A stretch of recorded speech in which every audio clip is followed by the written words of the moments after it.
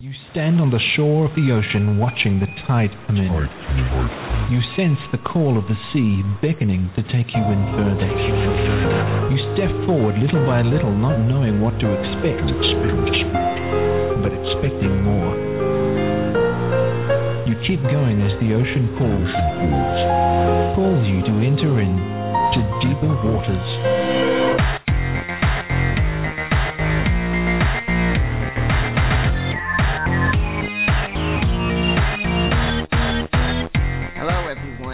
Welcome to the Deeper Waters podcast.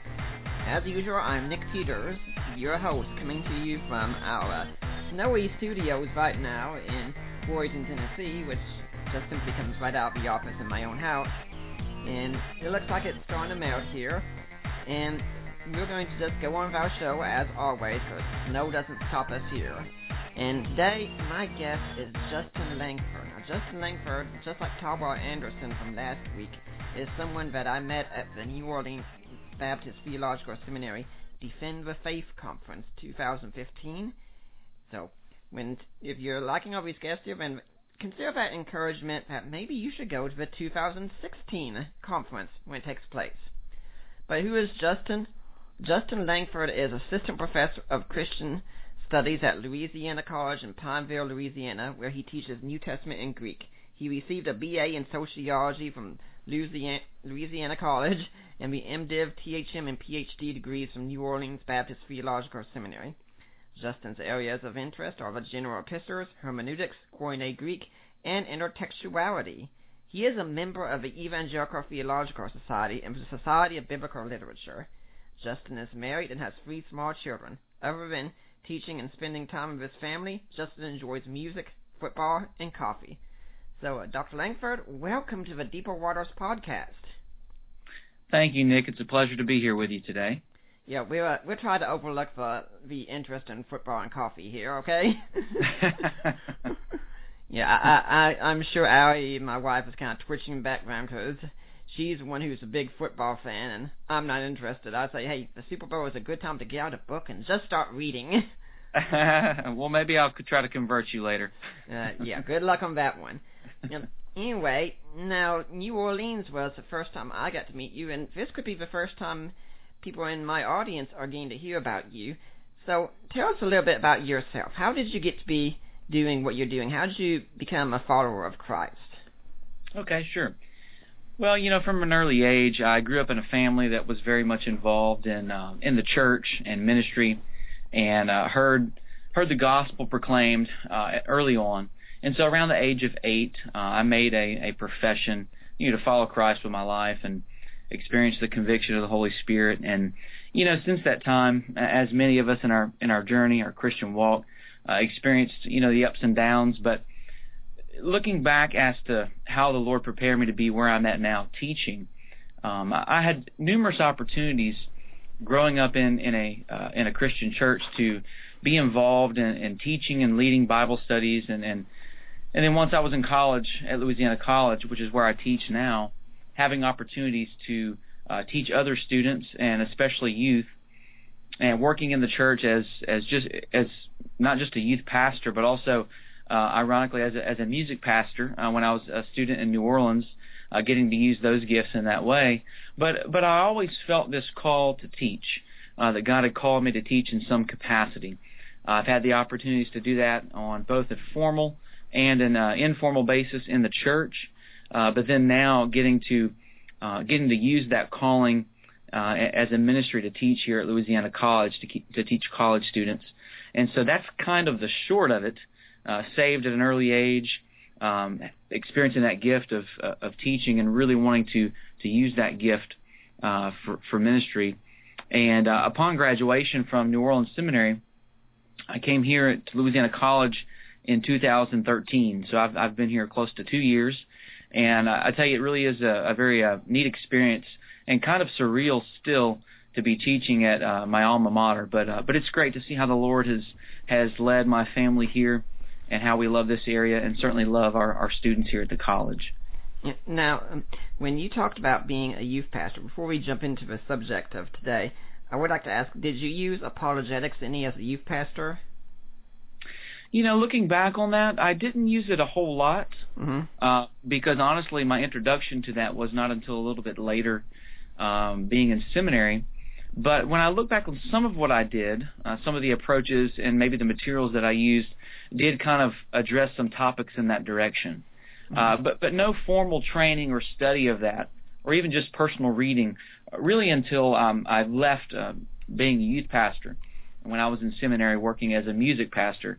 And ironically, I think I did almost more teaching as a music minister than maybe as a youth pastor, teaching adults and using some apologetic materials and methods. Well, I asked about that because in my own talk, I said that we are having our youth be vastly unprepared for what lies ahead of them. And I was just kind of curious if you had any success in there, because I really don't think the kind of things we talk about are above the heads of our youth, and it's absolutely essential they learn this kind of information, because we're going to encounter the opposition nowadays regardless. Even if you just stay at home, if you're surfing the internet, you're going to find the opposition. That's right. I agree with you. I certainly agree. Well, the topic we're talking about today is forgeries. And I have to ask, was any of this by any chance just inspired by Bart Ehrman? Well, when I was thinking of a talk to do there at the Defend the Faith conference this past year, that was something that popped into my mind, and certainly his book and my presentation that I delivered there was partly in response to that, but also based on some other reading I had done as well. And so certainly he is an individual that comes to mind when we think about maybe an opposing viewpoint that we need to be familiar with. So yes, he is definitely in the background when you think about this topic. Now, when we talk about forgeries, what exactly do we mean by forgeries? Okay. Yeah, well, by forgeries, now if you read Bart Ehrman's work, he is very careful in his language as to how he defines those. I think one thing that we all need to be mindful of at the outset is that when we hear that term forgery, for us, it has a very negative connotation, and it should. We think about forgeries today, and Ehrman makes this case as well, that when we hear that word and the negative connotations, we think an activity that is illegal. But when you look at some of the evidence in the first century, or in and around the first century, it seems that by any means was not the case. This was something that was very common, and it was not really an illegal activity.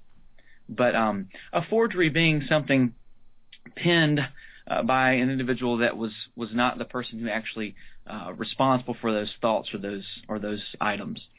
Now, when you look at some of the terms, and this is kind of, I think, a really good place to begin, what kind of terms are we dealing with?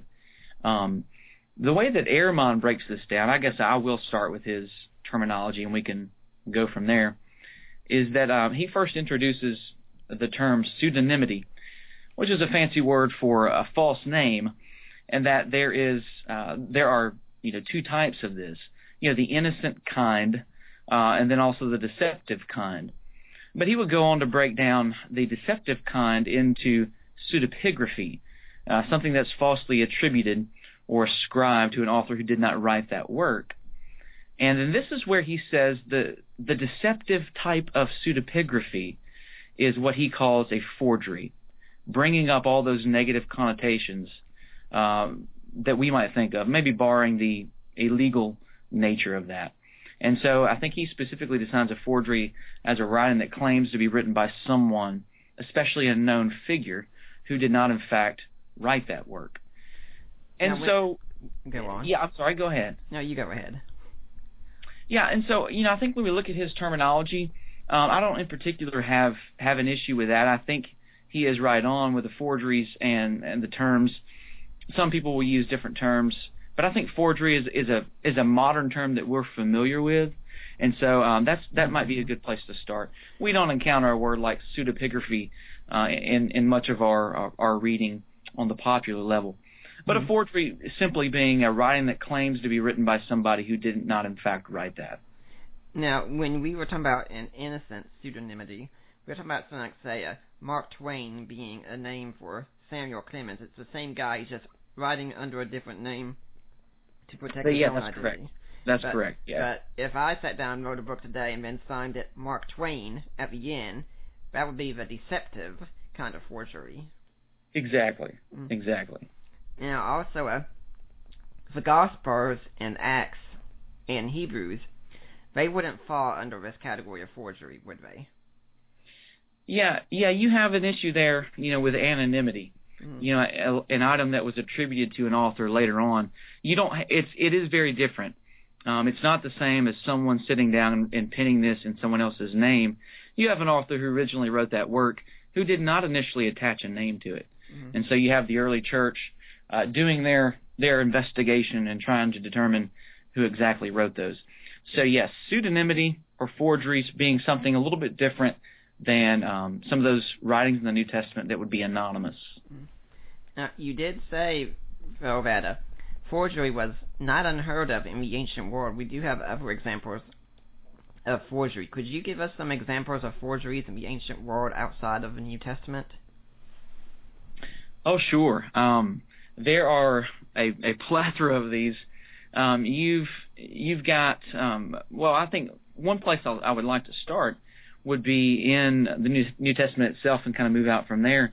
2 Thessalonians 2 talks about this very issue, where it seems, now I'm going to say Paul because I believe Paul wrote that letter. Ehrman would not, but where Paul is writing and alerting his readers to the fact that there's this activity taking place that they need to be aware of and be on guard against.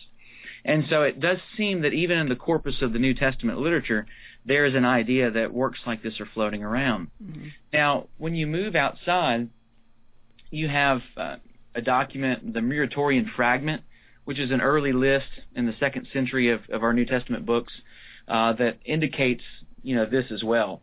But when you think about some of the other forgeries that take place, you have different types of documents, like Gospels attributed to Peter, you have letters written in the names of Peter and Paul and other major apostles, apocalypses, basically any of the genres of Scripture in the New Testament, Gospel, letter, apocalypse, had names of the apostles attached to them, but were probably attached to deceive, and we can talk about this more in a little bit, but maybe for different motives as well, and maybe to simply deceive or to get an idea out that was not your own, but they would see that name that was very familiar, and that maybe give some credence or some weight to what you were going to write. So you can almost attach any one of the names of the early apostles and disciples to one of the genres, and there is a forgery out there that exists. And do we have any examples of forgery in the secular world at the time? Yes, you do have a bunch of examples there. And I'll say this.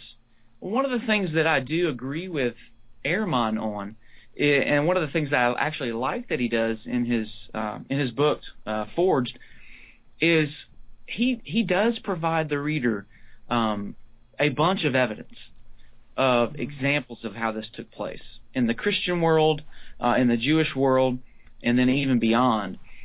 So I do think he does give a good basis for seeing this understanding that pseudepigraphy or forgery was a very common activity, and not just maybe among Christian circles or Jewish circles, but even abroad. And so that's one thing that I do like that he does. It's what he does with that evidence that I think is, ironically, I think kind of deceptive, and being selective in the material that he chooses.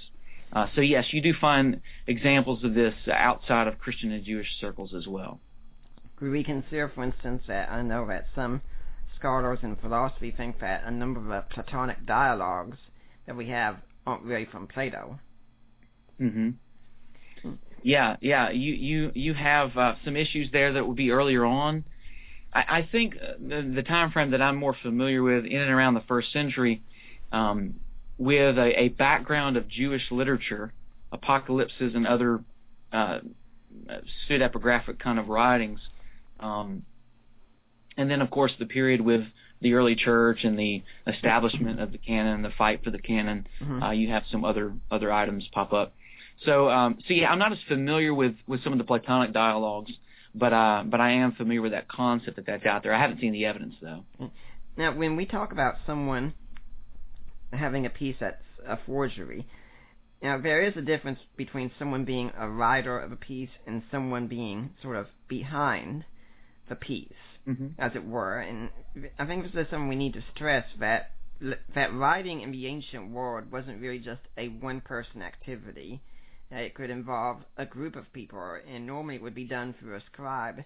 And the person whose name on it, they could have been a major writer, but they could have just been an editor. They could have been the person who financed the writing. How does that work with forgeries? Yes, that is a position that's commonly mentioned. I think that is an important aspect of this topic. The best book out there, I think, on this is by Randy Richards, and his book on Paul and first century letter writing. It really opens our eyes to the larger landscape, the broader landscape of what it means when an author like Paul, for instance, would sit down and write a letter.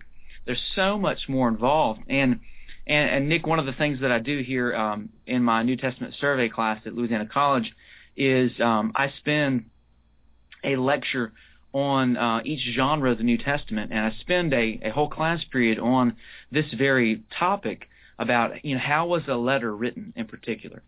And so we talk about the genre, we talk about Randy Richards' work, and it is important, I think, for us as church members, as lay people, to understand that when Paul says, Paul and Sosthenes, like with 1 Corinthians, or you have a guy like Tertius, at the end of a letter saying that I'm signing off, and Paul's, giving his attribution here as well, that should clue us into the fact that there could have been a whole company of folks around. And what I love about what Randy Richards does is he helps us see that, yes, while Paul is labeled as the author, and I think rightly so, it seems that there was a missionary team. And we know that people are around him. When we look at the book of Acts and we see how his ministry transpires, he's always around people. And so it makes perfect sense that he has a group of folks who are with him, even as he's writing these documents on his travels. And so now there is, a few different ways to understand this whole concept. But, a secretary being involved, maybe helping polish the material, or if it's a dictation type of context where Paul or Peter or whoever this is dictating this letter, and some of the stylistic features can be explained maybe by a scribe. You also have people mentioned in these letters that might have simply just been the letter carriers. And so it is important and very instructive for us to understand that there was a process involved, and that yes, while Paul might be behind this material, ultimately he could have had some other folks assisting him in various ways. Now, if anyone's hearing the name of E. Randolph Richards and think that sounds a little bit familiar, we interviewed him May 17th of last year on his book Misreading Scripture with Western Eyes, which is, yes, another book that I really think that you should be reading. And so now when we turn to the idea of forgeries, what we can ask is, why does this topic really matter so much? Why is Bart Ehrman writing on a topic like this, and why do you think it's important to respond to me, and what difference does it make? Okay. Yes, that's a great question. And I'll start with this analogy. One of the ways that I see Bart Ehrman, and I don't mean to bring up a lot of negative connotations, but here's what I think about. I think about Marcion, and I'm not saying Bart Ehrman is Marcion, but Marcion's role in the formation of the canon, this early heretic, it was much of what he was doing and saying and writing that prompted the church and was really the catalyst in many ways for the church in dealing with some of these authoritative documents that they were using in worship and in their services. And so when I think about Bart Ehrman, even though he does stand usually on the opposing side of evangelical viewpoints, we can be thankful for him in many ways, because I think because of the fact that he's writing a lot of these books to a lay audience, then the church is encountering this in just their regular bookstores that they go in. They're picking up these types of things. And so now the church is presented with these questions that are extremely important, because they deal with the issue of the trustworthiness of Scripture, or the canon, the books that we have. And then in particular, with his book Forged, he says in the introduction, almost as a rhetorical, emotional appeal to the reader, if you're like me and you're concerned with truth, then you'll enjoy this book, essentially. And so you've got a guy like Ehrman who is really bringing this material that might not have ever been presented in a church in any format down to a lay level. So it's forcing the church to deal with these issues. And so on one hand, I am very thankful for what he's doing, because the church now has a very popular level of type of literature that we can use as an example, really analyze these arguments. Mm-hmm.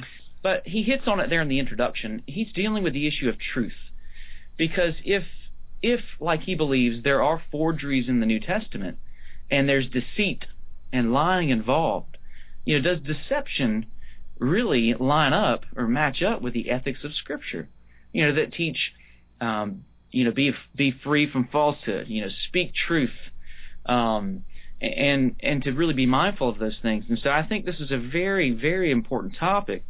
And so I'm glad these discussions are coming more to the foreground of what we do, even in the church, because we need to be dealing with these issues. We will encounter people who have read Ehrman's work and who unknowingly are going to be very persuaded because they don't know some of the other viewpoints. And so that's one thing I think, one reason I think that this issue is coming up is because it does deal with truth, and it deals with the very essence of the selection of the New Testament books. I've had this stance also, in fact, with looking at past issues we've had to deal with, such as the Da Vinci Code, in looking at issues we're dealing with today, like the new atheism. And essentially, all these people are doing, it's opening the doors of conversation, which is exactly what those of us in the apologetics community have been seeing wanting to go on for some time. Mm-hmm. The tragedy, though, is that too many of our Christians are already falling away because the church hasn't done the job of preparing people in advance for when this stuff comes up. And then we suddenly have to give a crash course, and we're living in reactionary mode too often. Yes. Yeah, you're exactly right. It's opening the door for conversation. And as the church, it's our responsibility. If we haven't already addressed these topics, this is the time to do it. And it's our responsibility to handle those issues. And so I think another thing that comes into the picture here is, and you'll recall this from my presentation at the seminary back in January. If we know Scripture, if we really know Scripture front and back, then we should be able to recognize documents or ideas or concepts that kind of put us off. That kind of might indicate that there's something fishy going on. And if you recall from that presentation, I showed some slides where I had you guys try to identify of two texts that were side by side with no information as to where they were from, which text was from Scripture and which text was not. And as you recall, that was a very difficult thing for most of the people in the room to do. Yeah, there were a few I didn't even get right. Yeah. So, and that was purposeful. I was trying to select texts that were very close, but also coming from a totally different source.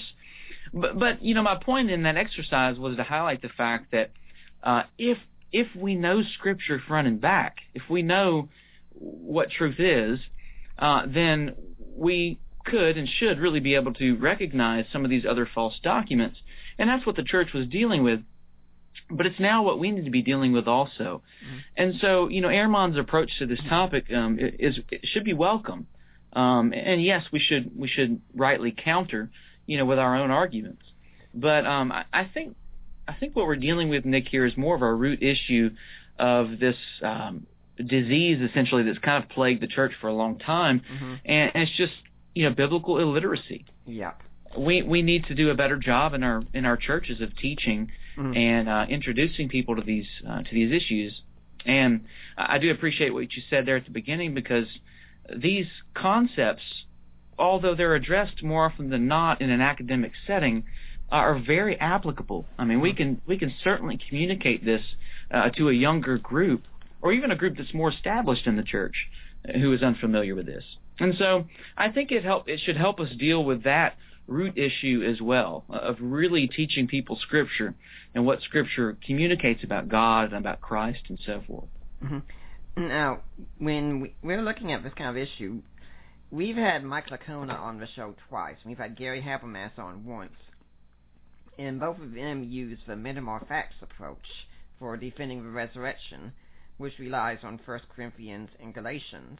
And Ehrman, like most every other single New Testament scholar out there in the world, no matter where they are on the spectrum, says, yes, both of those are Pauline.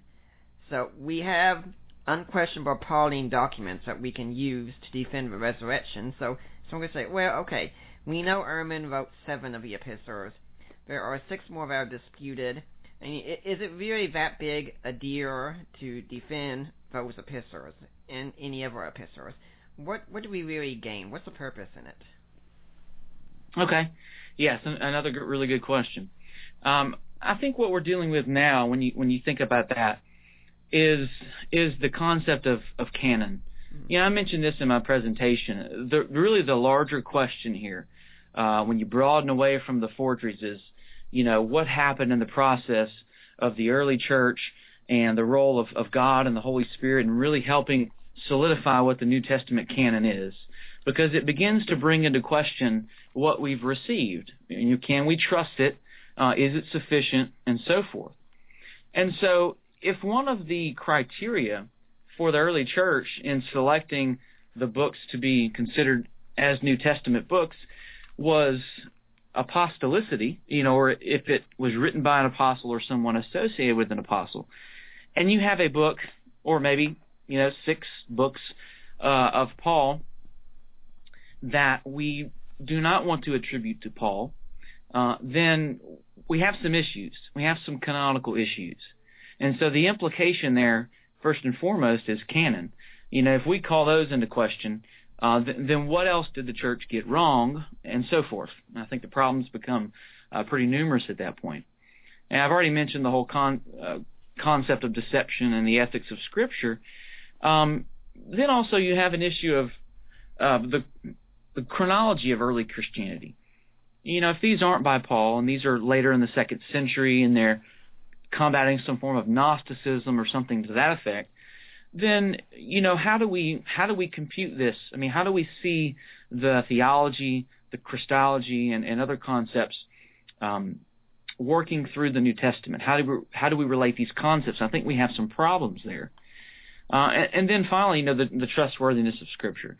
The challenges that we find certainly that come from our culture come from various directions, but this is one of those that challenges, I think, the trustworthiness of Scripture. And so when we call into question one book, if not 6 or more of the New Testament, then we have to start answering those larger questions, the question of canon.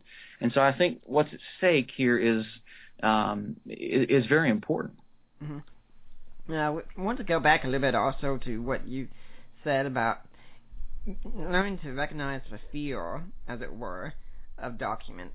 One thought came to my mind immediately was years ago when I was looking into Mormonism a lot, because I lived in Charlotte and we were being visited by Mormons quite a bit, and I made it a point to read through the Mormon scriptures, and I even got a copy of Mormon Doctrine and read through it and highlighted a bunch of things.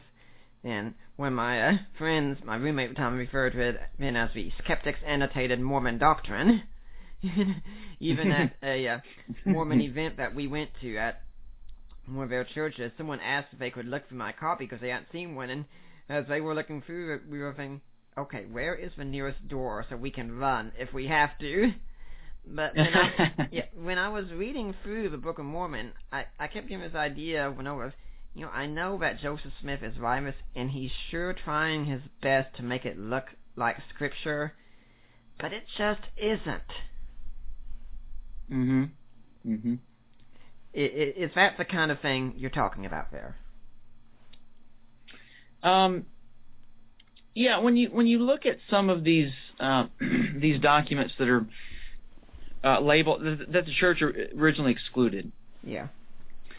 In the process of the canon, you can look at some of those and make some comparisons, and you can usually see, based on a general knowledge of the New Testament, things that deviate maybe from teachings about Christ or who He was, or about the apostles, or about some aspect of ethics, and that's the thing. You usually have a tinge of truth maybe there at some point, but I think you can usually suspect that there is something fishy going on, and you can recognize that. And I think the church, I would argue, that what happened with the process of the canon is that they effectively did exclude those books that not only weren't written by apostles or folks associated with them, but those that weren't being used and widely read throughout the known world at that time. And then, of course, those that didn't conform to the rule of faith, that were deemed heretical to some extent. And so I think for them, if there was a tinge of falsehood or deceit or something to that effect, that those books were excluded. Now, having said that, when you look at some of these books that are called into question by Ehrman and others, you have, I think, varying degrees of weight that are placed on the evidence. We might have less evidence or less confidence in a book like 2 Peter or Jude for various reasons, mainly because a lot of the church fathers put it on one of those spurious or disputed lists or even rejected lists. And so we have some questions about those, but certainly those books did finally make it into the canon. So when you look at the evidence, I think the church dealt with that. There was a point where they drew the line, and I would argue that books like 2 Peter, Jude, the pastorals, were those that exhibited either certainly a conformity to the rule of faith, or in their estimation, they had the evidence that was weighty enough for them to make the decision that yes, this was written by Paul. And so this is an issue that Ehrman highlights when he's talking about this deceit and falsehood. Why would we keep books like that in the New Testament? Now, of course, he's arguing that Paul didn't write the pastorals and other letters, so why should we, continue to use those books in our context of worship? Now, he also starts at the other end of the spectrum. Let's call everything into question, and then we'll prove it right if we get down that far down the road. My argument would be, like others, is that let's start with what Scripture affirms, and if we have sufficient reason and weighty enough evidence to deem that work not by Paul or whoever the individual is, then we go that route. And so my view, though, is that we just don't have weighty enough evidence in many of those cases. Now we have varying degrees of evidence or amounts of evidence depending on what we're looking at, but ultimately I think what Scripture affirms that we do find. And so it's either the New Testament has forgeries and thus it's kind of deceitful because they're using forms of lying and deceit to communicate remembering and living out the truth, or you don't have forgery or pseudepigraphy attested in the New Testament. I don't think the middle ground is something that would be desirable, and certainly that the early church desired as well. One thing I've said when it comes to the question of canonicity, and which, by the way, if anyone's interested, was August 23rd last year, we had Lee McDonald come on and talk about canonicity and the formation of a canon, that when people are coming in and ask me about all these Gnostic Gospels, such as the Gospels, they say, why did these get included in the canon? My first thing I always want to say to them is, have you read any of them? Yeah, that's right. Some of those you can tell pretty early on that there's something different about those works. Yeah. Well, let's look into the works that are called into question. Now, we have 7 epistles that Ehrman and most every other New Testament scholar in the world, save those on the fringe, would say are authentic. Could you tell us what those are?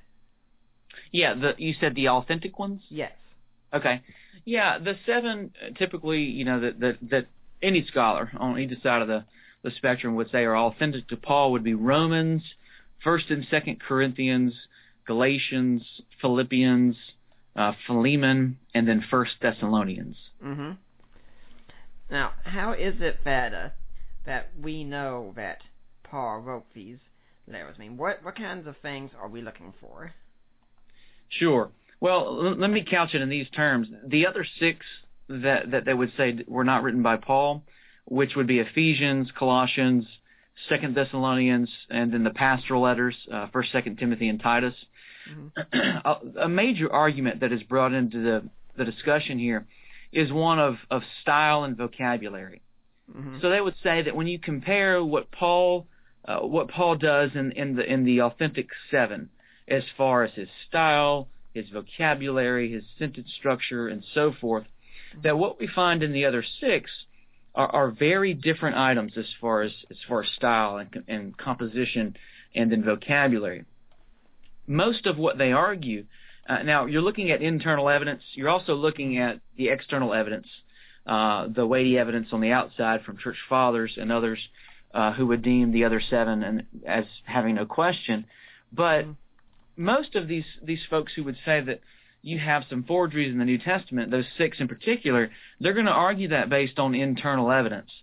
And so one of the things they'll look at is, what kind of heresy is being written about, being described.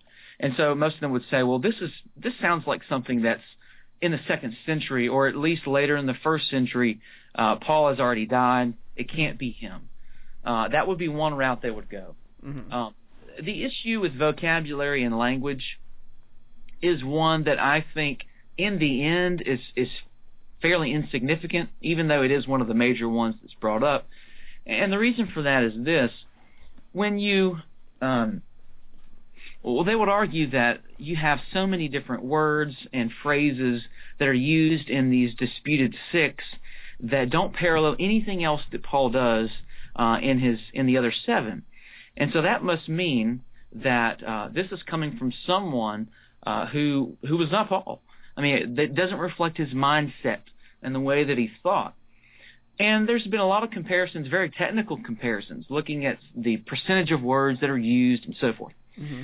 And the words that only occur one time in the New Testament. Well, what they fail to mention, though, is that when you look at the other 7, the authentic 7, that everybody would agree on, you still have words that only occur one time or a handful of times in the New Testament. Yes, there are instances where Paul talks about salvation or the resurrection in different ways, but those could be very well due to his audience and the word that they needed to hear. And so a lot of times I think you kind of go back, when you go back, it doesn't really amount to much, because what they argue for the pastorals or for Ephesians can very well just apply for Galatians. Mm-hmm. And so the comparison is usually made between the 2 groups, the unauthentic and the authentic, whereas if you looked at some of the authentics individually, you would see the same items popping up as for reasons they don't agree that Paul wrote the other 6. And so most of the argumentation runs along internal grounds, looking at style and vocab and structure. Another item would be the type of church structure that is represented in the 6 disputed letters. Most of them would say that this reflects a development later than Paul's lifetime. Different words that are used as far as bishops and overseers and so forth. And so that's an issue that's brought up. But, I mean, the church structure is another one where Paul varies his terms. He uses some of these terms interchangeably, and even reflects, I think, some of the things that we see in his ministry that we find in the book of Acts. And so those are just some things that are brought up usually when you look at the disputed books versus the authentic books. I think I've heard Bajoke said that in some books there's not a focus on justification, that is said to be disputed. And Bajoke is, with some of these people, I think, geez, you give the impression that if Paul was buying a grocery list or going to a store, you have to include justification on it for it to be authentically from him. Yeah, that's right. Yeah. And that's the beauty, I think, of what we find in the New Testament, and remembering the whole genre of a letter, and that they're occasional. I mean, if the occasion for the audience was not an issue of justification, but sanctification or eschatology, then it makes sense that that's why Paul is omitting justification language, because it doesn't pertain to their situation. And so, yes, oftentimes I think that is something as well that's overlooked. I think something else we could include in this is that, for instance, with the pastorals, Paul is most likely writing this to one person, and one person that he's very close with to give him advice, and he's going to use different language. I've said, if you read a blog post of mine, you could probably recognize the way I write after a while and get used to that. But if you have read, for instance, sort of a love letter I could write to Allie sometime, the writing style is going to be a little bit different, and I'm probably going to use terms in that second letter that I wouldn't want to use in the first one. Yes, that's right.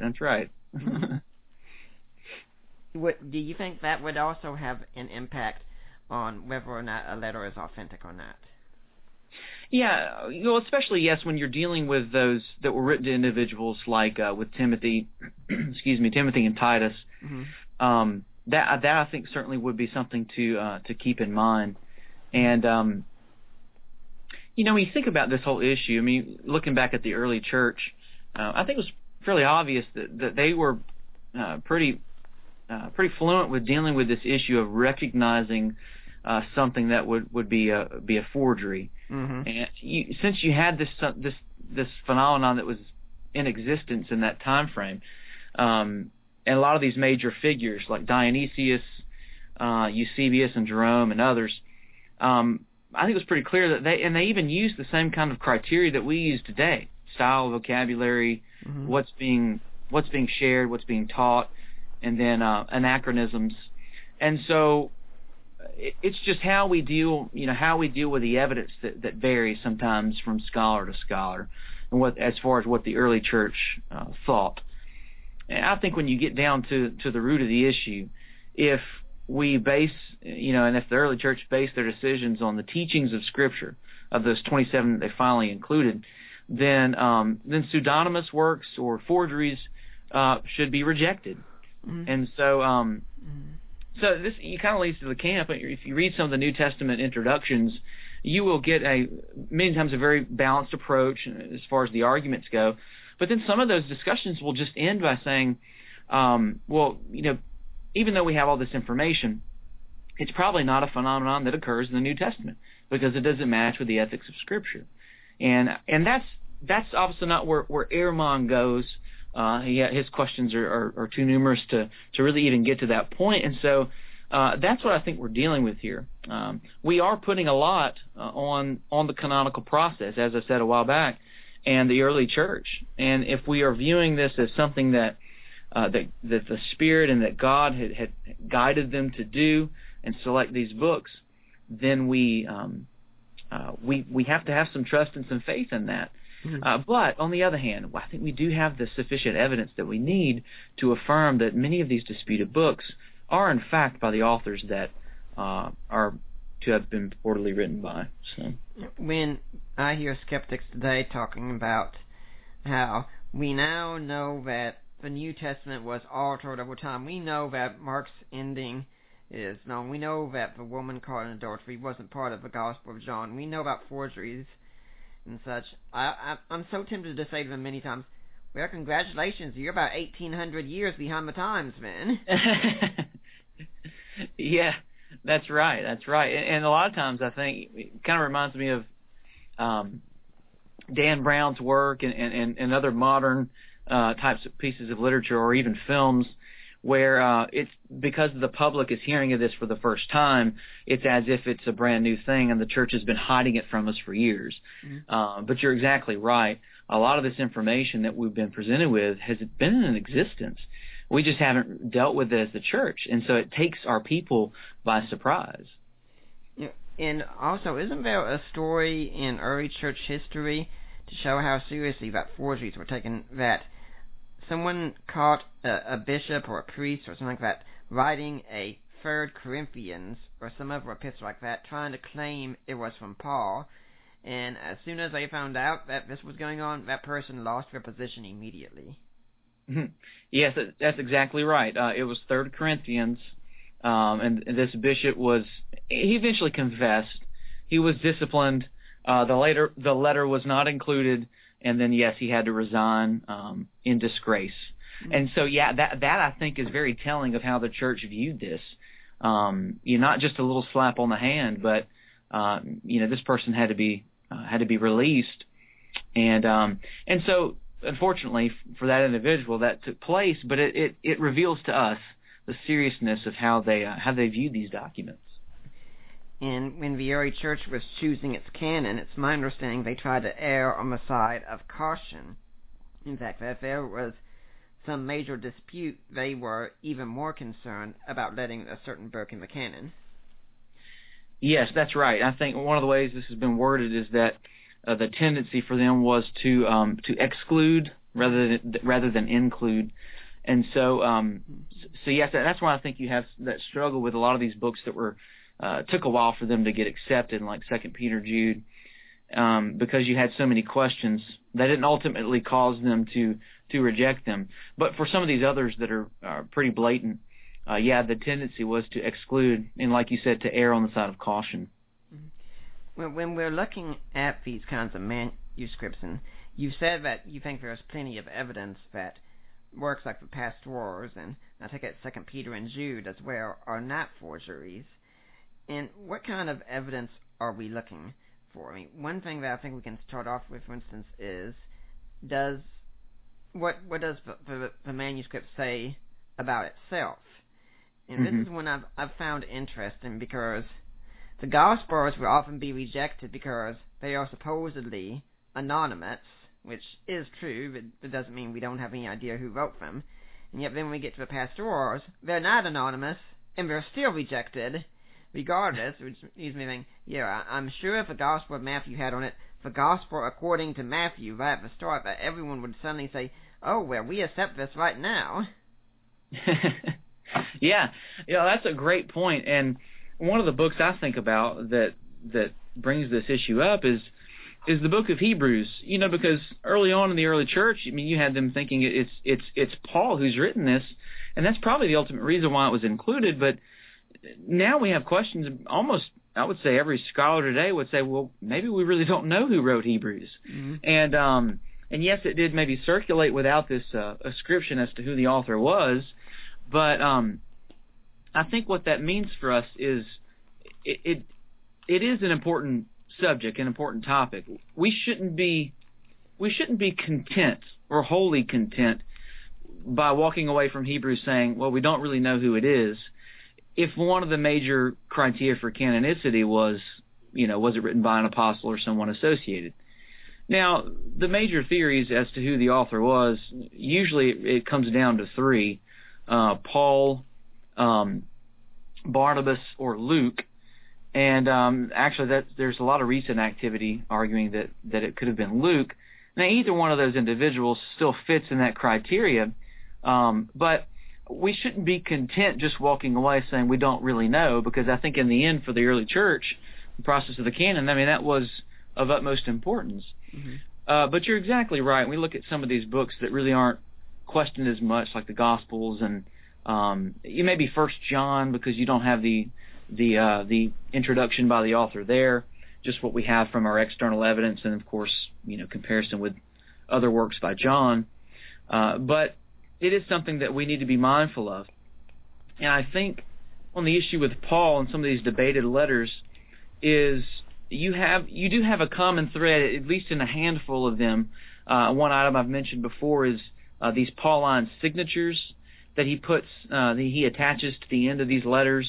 You have something to the effect of, I, Paul, am writing this in my own hand. And in Galatians he even says, look at the large letters I'm using as I write.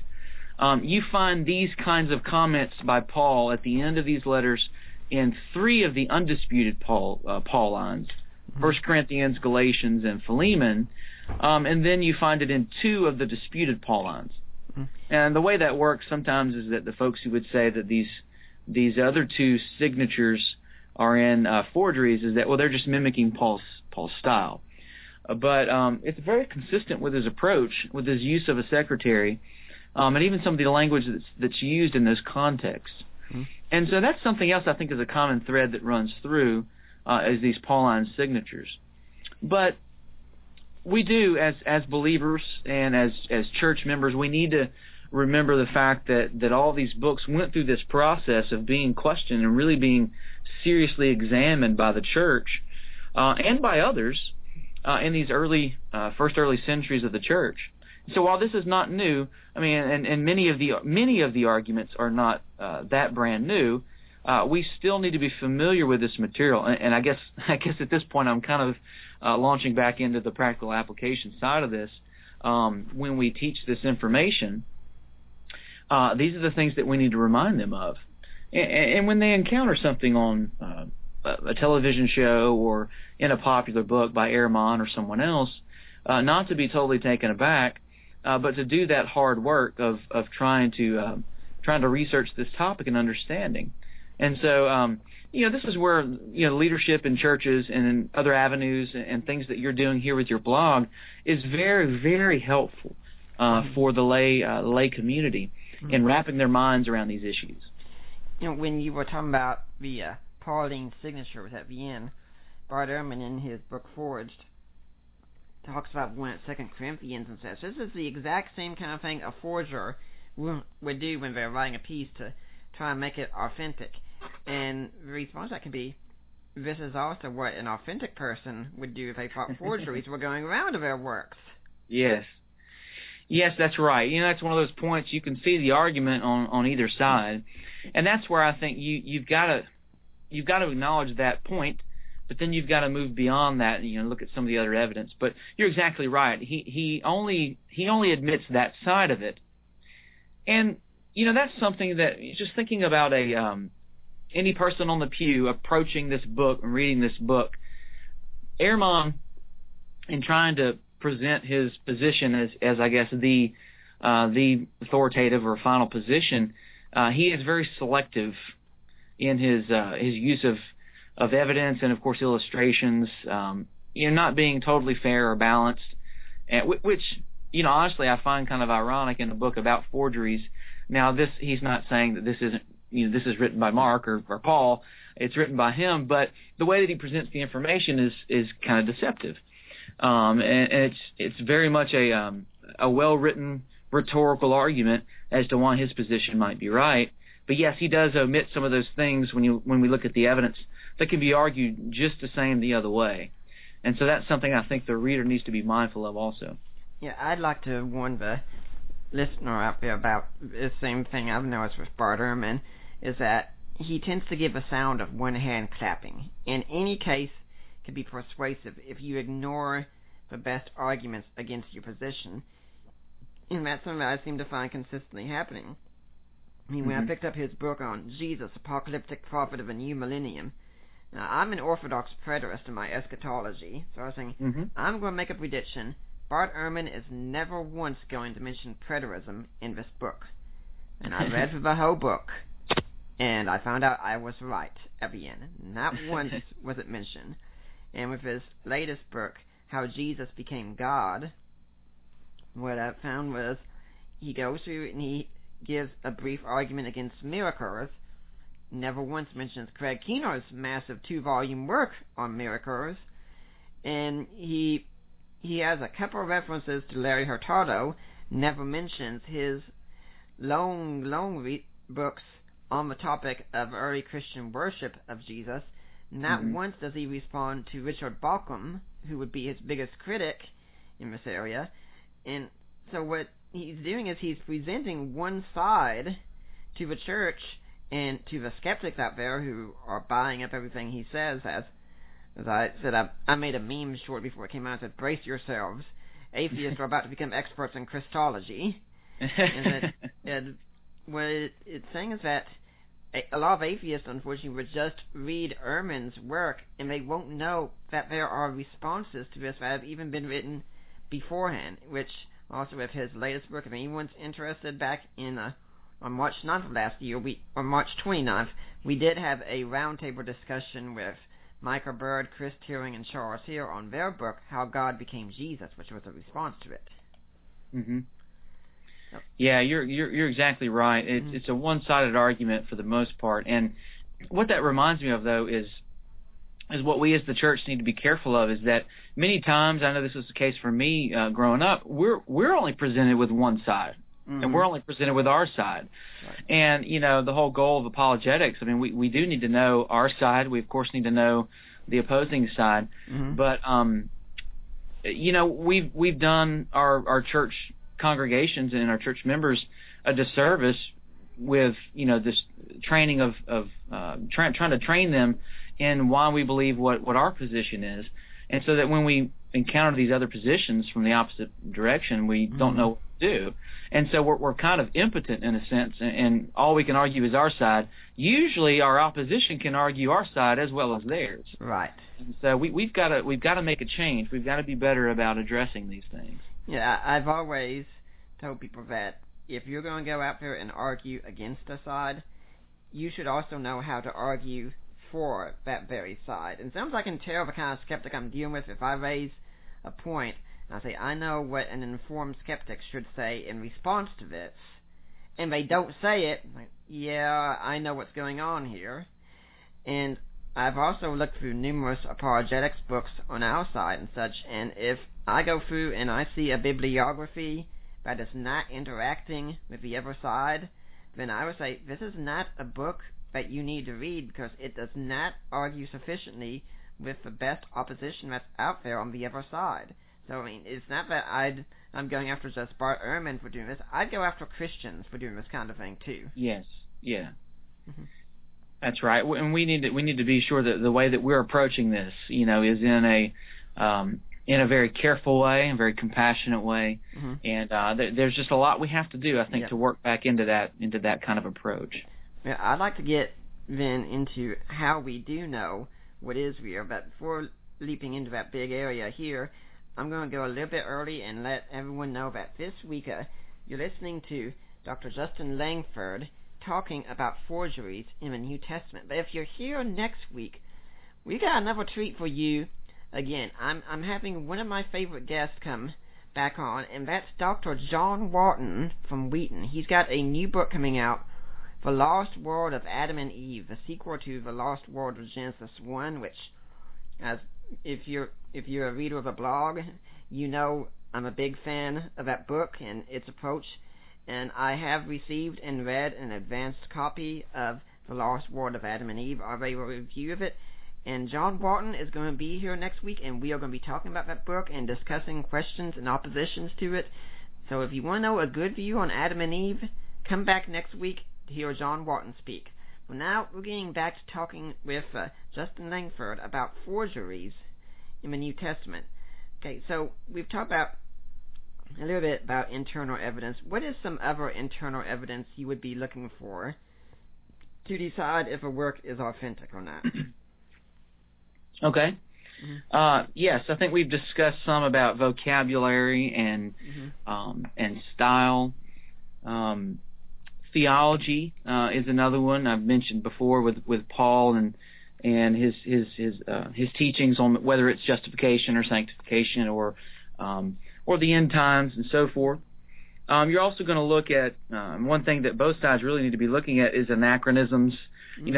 Inconsistencies in chronology, and trying to make sure everything matches up as far as chronology goes. And then, of course, with Scripture as a whole, just the type of instruction that's being given, and conforming to orthodoxy, to conforming to the teachings of Christ.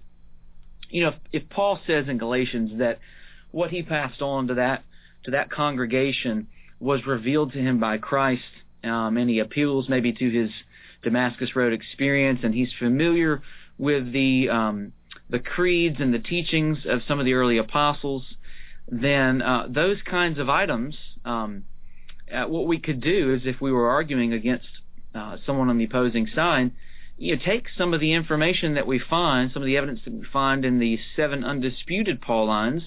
You've got a really good creedal formula, of early creedal formula in 1 Corinthians 15, the early part of 1 Corinthians 15, in Philippians 2, 5 through 11, the Christ hymn.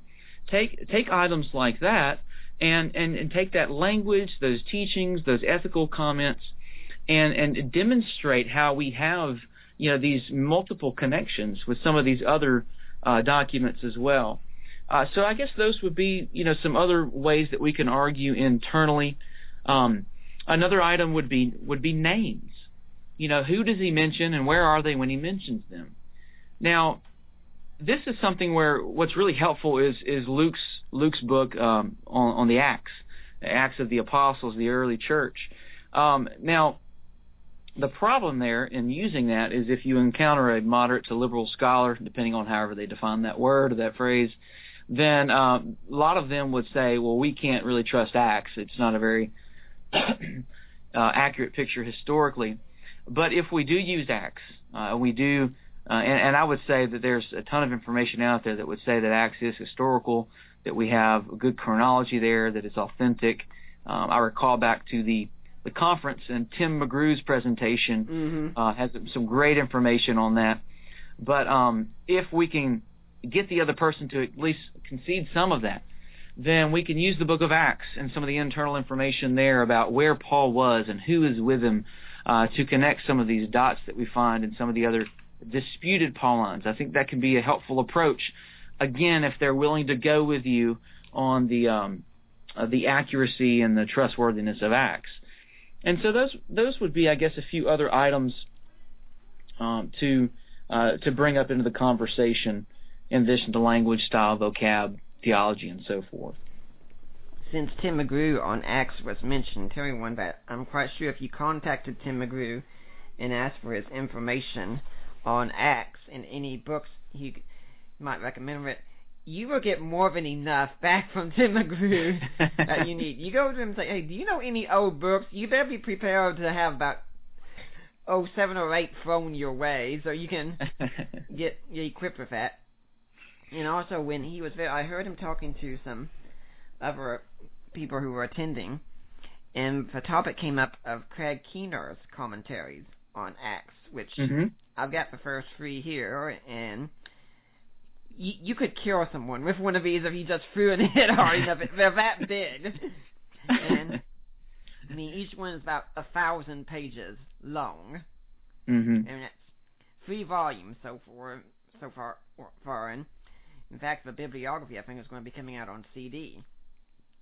And Tim McGrew told me that he'd been talking with Craig Keener about it, and about how the company that published it was even complaining because it was so massively long. And even Tim McGrew said he raised his eyes and said, that is rather long, when he heard how long it was. And if Tim McGrew says it's a long book, you know it has to be a long book. And he says that Craig Keener just smiled. And he had a face on him, he said, that was probably very close to what Stephen looked like when he was getting stoned before him. And he just said, God has just given us so much evidence. Yeah, I tell you, it is not we are not, as evangelicals, we are not, the problem is not a lack of information or a lack of evidence and a lack of good research, because just with those 2 guys that we've been discussing, Tim McGrew and Craig Keener, there's so much that they have done. And, I tell you, Craig Keener is just somebody that, he exudes just humility, and he's a very careful scholar, a very careful researcher, and so those are great resources that you guys can tap into. Just a wealth of information that supports really everything that we've been discussing here. Yeah. Now, if anyone's interested, also Craig Keener was on our show back in 2013 talking about miracles, his book. And on July 20th of 2013, we had Tim McGrew come on giving a general talk about apologetics, which also included information on the authorship of the Gospels, which that can take us somewhere else as well. I'm going to save that for later on. But when you were talking about the way that we look at this and we see the names used and theology and such, I mean, someone like Bart Ehrman could just say, well, what would you expect for from a clever forger. That's the kind of thing that they're going to do. Yeah, you're exactly right. That would be a response. But I think what we find when we look at some of these letters is whoever, if that was the tactic of a person who was writing these letters, and then even though like in Ephesians and possibly Colossians, we might have some items of theology that could be connected with items later on, you still have a very early understanding of whether it's now in those two in particular, maybe not necessarily church structure, but items of external evidence I think are really helpful for these, which I guess sometimes is discounted depending on who the source is. But internally, I recognize that we do have some issues. You have the issue with Ephesians 1:1. Who was this written to? It's not necessarily a question of authorship there, but I guess who was this written to?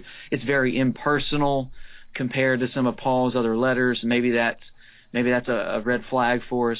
But I find it very interesting that even Marcion considered Ephesians to be authentic to Paul.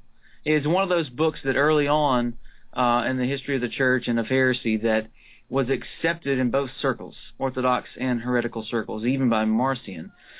A lot of what I'll say here, Nick, which could be helpful for our audience, is that a lot of this information that's been presented, some of it is going to be things and items that were not challenged really until like the 18th century or so. Right. You had new methods and new types of study and research popping up as a result of the Enlightenment and the Age of Reason. And so it's like they're addressing these issues afresh and using maybe newer methodologies and approaches. So some of this comparison and some of this research was really not challenged until later on in the history of the church. Now, that's not to say that maybe some of the early church fathers got some things wrong on some other items, but as to maybe case in point Hebrews, we don't know for sure if it was Paul or if it was someone else. But the sheer fact that this was not questioned for 1700 years, I think should give us a bit of an inclination as to why these things are being challenged now, or at least relatively recently in the span of history. And so I think we do have a lot we can work with. Since you brought up Ephesians, let's go ahead and deal with one thing that people use as an argument against the authenticity of Ephesians, and that's that Paul does open that with a long sentence that I understand Greek, and I'm sure you can say more about this to me, is really terrible grammar because it just runs on so much, and you'll say, this isn't the normal Pauline style. Yeah, you do. Yeah, that first Ephesians 1:3-14. You have this very similar thing happening in Colossians at the beginning of Colossians. In fact, my Greek students we translate through that passage in Colossians, and they always are just really distraught when we get to class to discuss the translation, because if you don't recognize what the main verb is and understand that the other verbal forms are all connected to it, then yes, in English it's a run-on sentence. It's improper grammar. But we do find that from time to time in Paul, so it's not totally foreign.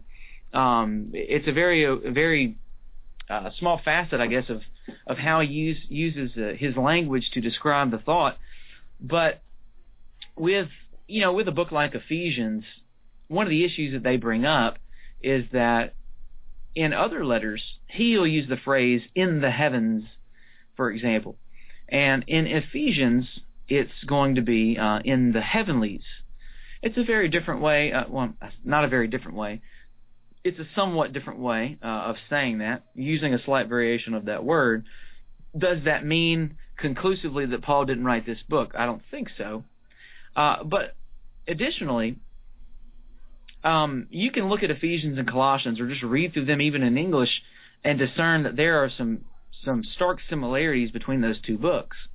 And so, like the Synoptics and like 2 Peter and Jude, we have what might seem like a lot of dependence, literary dependence.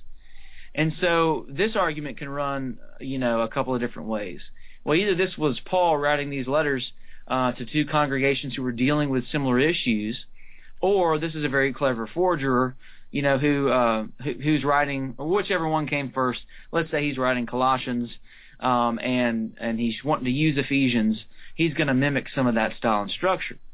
However, if I'm not mistaken, I think the person who argued this point I'm about to make, I think it was Terry Wilder. He's written a few articles and has some chapters in some books, apologetic books about this issue of forgeries. But I believe it's him who says that yes, we have some literary dependence, but when you look at the actual words and phrases that are used, the most extensive point of contact is actually in the fact of Paul commending Tychicus, a personal reference. And to me, like Terry and others, I find that very alarming. That's the point, the most extensive point of contact, a personal commendation.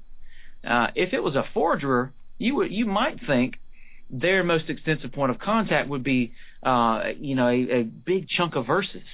And I'm not just talking about general structure, but actual content. And so I think that's a point that we can argue in favor of Paul writing one of these, or both of these letters that are typically questioned. Mm-hmm. Now, you had said something about external evidence, and that's what I was saying about with Tim McGrew and the Gospels, because when we look at the Gospels, they don't have the names in there. The idea of who we get them from comes from external evidence, and in fact, I understand this is also the only way we know who wrote the letters of the biographies of Plutarch, because Plutarch doesn't name himself, from what I understand, that we know that from external references. So what external references do we have on the epistles of Paul or Peter or anyone else that's disputed? Sure. Yeah, you have information from some of the church fathers. You can think in particular about Eusebius and some of the lists that he provides. You can look at the Muratorian fragment and the items that are mentioned there. Let's see, I thought I had some quotes here I would share with you. The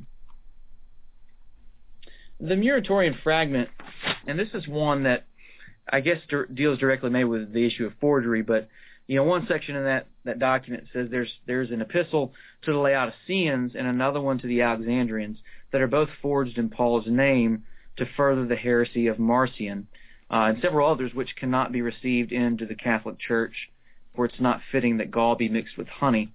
Now, even though that's talking about a warning against some of these letters, we do see that in the Muratorian fragment, this list of Pauline letters, comparing these two, Laodiceans and Alexandrians, to the others that are listed. So that would be an external, physical artifact that we can actually look at. You have other items. Eusebius talks about we're receiving letters on behalf of Peter and other apostles, but there are others that falsely bear their names, and so we reject those because we understand some of the background issues that they weren't handed down to us. Origen, Jerome, some of these early church fathers give us a good bit of indication. And then, of course, ultimately with the closing of the canon, the final list that we're given, and that's later, I guess it's in the 300s, but excuse me, we do have a good bit of external evidence that we look at, just like we would, as you said, with the Gospels, that were anonymous, and the work that the church fathers did with those. And if we take into consideration that the early church knew how to detect forgeries, and these books were on their list, whether they fluctuated back and forth from a disputed category to an accepted category or not, the fact that they remained on that list and were not taken off, I think is telling for us as well. But someone could reply with, and one of the first things I might say is, well, sure, you can go to the church fathers, but we all know they were biased. Why should we trust them? Yes, that's true, and rightly so. And I think what we have to remember is that part of the canonical process is, in many ways, they're responding to, this context of heresy. And so if that's the case, then yeah, I don't think we need to downplay that bias, that they're actually dealing with those letters that conform to the rule of faith. And so with that heretical context there, it makes sense that their bias towards Orthodox Christian faith, teachings of Christ, and of course the individuals who were followers of him and were knowledgeable of him, I would think we need to put a lot of stock in that bias and the guidance of the Spirit in this process as they sought these books out. So yes, on one hand, I would acknowledge that, and I wouldn't downplay that they did have that bias. But is that a wholesale reason for us to throw out their information? I think when we look at the evidence that we have, and just the practices that were taking place, and the fact that they could readily identify some of these things, I think we do need to, on one hand, have to have a lot of faith, I guess, in the process that they went through, and so anyway, yes, I would acknowledge that bias, but try to move on past that and show some evidence from that point on. Yeah, one of the things I often say to people is bias a lot of times can just be an excuse to avoid dealing with the data. I remember presenting Michael Lacona's book to someone on resurrection, and somebody said, well, look, he teaches at such and such university and he has such and such belief. I mean, don't you think he has a bias? Yeah, of course he does. Everyone who writes on the topic has a bias. If you're looking for an unbiased opinion, you're not going to find one. That's right. Now, another objection that could be raised, you brought up Eusebius, and someone could say, well, Eusebius is 4th century, though. Why should we trust a 4th century writer on the opinion of who wrote a 1st century work? They weren't there. Yes, that's true. Yes, and what we have to acknowledge there, I think, is Eusebius, even though we might want to question sometimes some of the items that he passes down to us when we look at authorship and things of that nature, we do look and see who he's getting his line of information from, and if he's honest in the way that he's reporting his material, we have good reason to really trust some of the sources that he's using, because we have to remember he's an historian and he is trying to do his research. But I think we also have to remember the context of the first few centuries, and especially the writing of the New Testament in the 1st century, and that's where where we're coming from in our day, being a print-based, internet-based culture.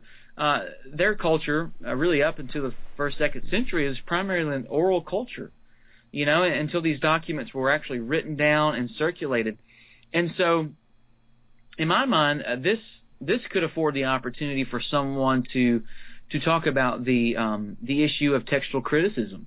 How we can trust the text and the scripture that we have today, and some of the background issues related to that. So I think also keeping in mind the background of their culture, that it's not like when you sit down to write a research paper today or do some research where you can access anything you want to online, or numerous print volumes in a library. That was just not the case in the first few centuries. So Eusebius, in recording his information, yes, we acknowledge he had a bias, but also coming from his context and trying to document this was probably a pretty difficult task. But we do know he had pretty reputable sources. It's very similar to what Luke is doing when he's composing his gospel. I mean, he tells us in the beginning that other people have set out to write these accounts, so there were probably other gospel accounts floating around, but he is now compiling his based on some of that information. And so I think when we remember the context of the first few centuries, it should help us as well, which is related to the point about forgeries. The way that they were viewed back then and the way that they're viewed today, not an illegal activity, but surely something that was frowned upon. And then, of course, the ramifications that has for us as the church and the books that were ultimately included. So I think that is a valid question on Eusebius and his reporting of history. But at the same time, bias considered and the sources considered, using his information in conjunction with other historical documents like other fragments and other early lists of the New Testament canon, I think is pretty instructive. Yeah, I think some of that we usually bring up when skeptics speak, is they can someone say, well, so-and-so in the Gospels, they don't cite their sources. I think, well, that's not the exact same way citation was done in the ancient world. Yes. Yeah, I talk to my students all the time about this in the survey class. There's a heavy penalty, if not, being kicked out of the institution if you blatantly, plagiarize, on a number of occasions. Mm-hmm. That is an issue for us today. Mm-hmm. But it wasn't so much an issue for them then. And so that's an important consideration as well. Mm-hmm. The reporting of material and the citing of sources was a very different process than we would expect, and than we're used to, I guess, today. Well, I'd like to remind everyone at this point that you are listening to the Deeper Waters podcast, and there have been some changes since last week. We've actually incorporated the blog into the website. So if you've been going to deeperwaters.wordpress.com, you could find that you've been told you need to go to our new site, which is at deeperwaters.ddns.net. And there you've got everything there that was at the old site, and we're working on improving it every day. And if you go there, and I'm there right now, in fact, you can find on the left side there is the help support the work of Deeper Waters Christian Ministries. As I say, the best way to donate to me is through the work of Risen Jesus, which is the ministry of Mike and Debbie Lacona. Please consider becoming a monthly supporter of Deeper Waters, and a link to make a donation can be found here. And if you click there, yes, you will be taken to Risen Jesus. You have gone to the right place. You just make your donation there, and then when you're done, you contact me or Debbie Lacona and say, hey, I made a donation. I want to go to Nick Peters. I want to go to Deeper Waters. And they will make sure that you get it. And if you send it to me, I'll pass it on to Debbie. If you send it to Debbie, she'll get the message, and she'll make sure that I get the donation. And it will be tax deductible, and I will get every penny that you donate to me. And we would so much appreciate that. I mean, to keep this work going, that is the kind of thing we need. And then there's a way you can support us through Amazon. We've got an e-store there. You can go and you can purchase books that you have heard about on the podcast or other books that I recommend. And if you purchase those books, I'll get a small amount of a purchase price from it. So, like, if you're going to purchase these books anyway, why not do it through Deeper Waters? Help us out a little bit. And then, also, I've written my own ebooks. One of the most recent ones is The Creed for the Ages, a look at the Apostles' Creed and how it applies to Christians today. I highly encourage you to get that one. And, of course, there's still the classic one that I co-wrote with my ministry partner, J.P. Holding, Defining Inerrancy, which is a look at inerrancy, why it matters. And I'll look at contextual inerrancy, why we support that view instead of a more traditional view. And it's a defense of Mike Lacona as well. The charges have been brought against him. Now, Dr. Langford, do you have any organization that you'd like people to support? Nick, not offhand. I mean, nothing comes to mind. Nothing in particular, I guess, to mention at this point. So I appreciate you asking, though. Okay. Well, let's get into the forgeries again here. And let's start with 2 Peter, because this is usually a big one that's used, because it seems so different from the regular style, we say, of Peter. I think the Greek is supposed to be really different. And then in the third chapter, it makes it sound like it's been a long time since the teachings of the apostles. And then this book was really heavily disputed by the early church. So why should we think 2 Peter was from Peter? Yeah, sure. Yeah, you're right. This book did have a tough struggle in the canonical process. The historical information on it is not as weighty or not as prominent maybe as some of these other books. Eusebius listed this one as disputed on his reckoning of how he listed all the New Testament books. The first citation really of this book is by Origen in the 3rd century. But you even have, so obviously you can see how he viewed it. Jerome regarded 2 Peter as authentic. So some of the major church fathers did see the weight and the value of 2 Peter, but it wasn't recognized as canonical till later on down the road in the late 4th century. And I think some of the reasons for this is they look at the differences between 2 Peter and 1 Peter.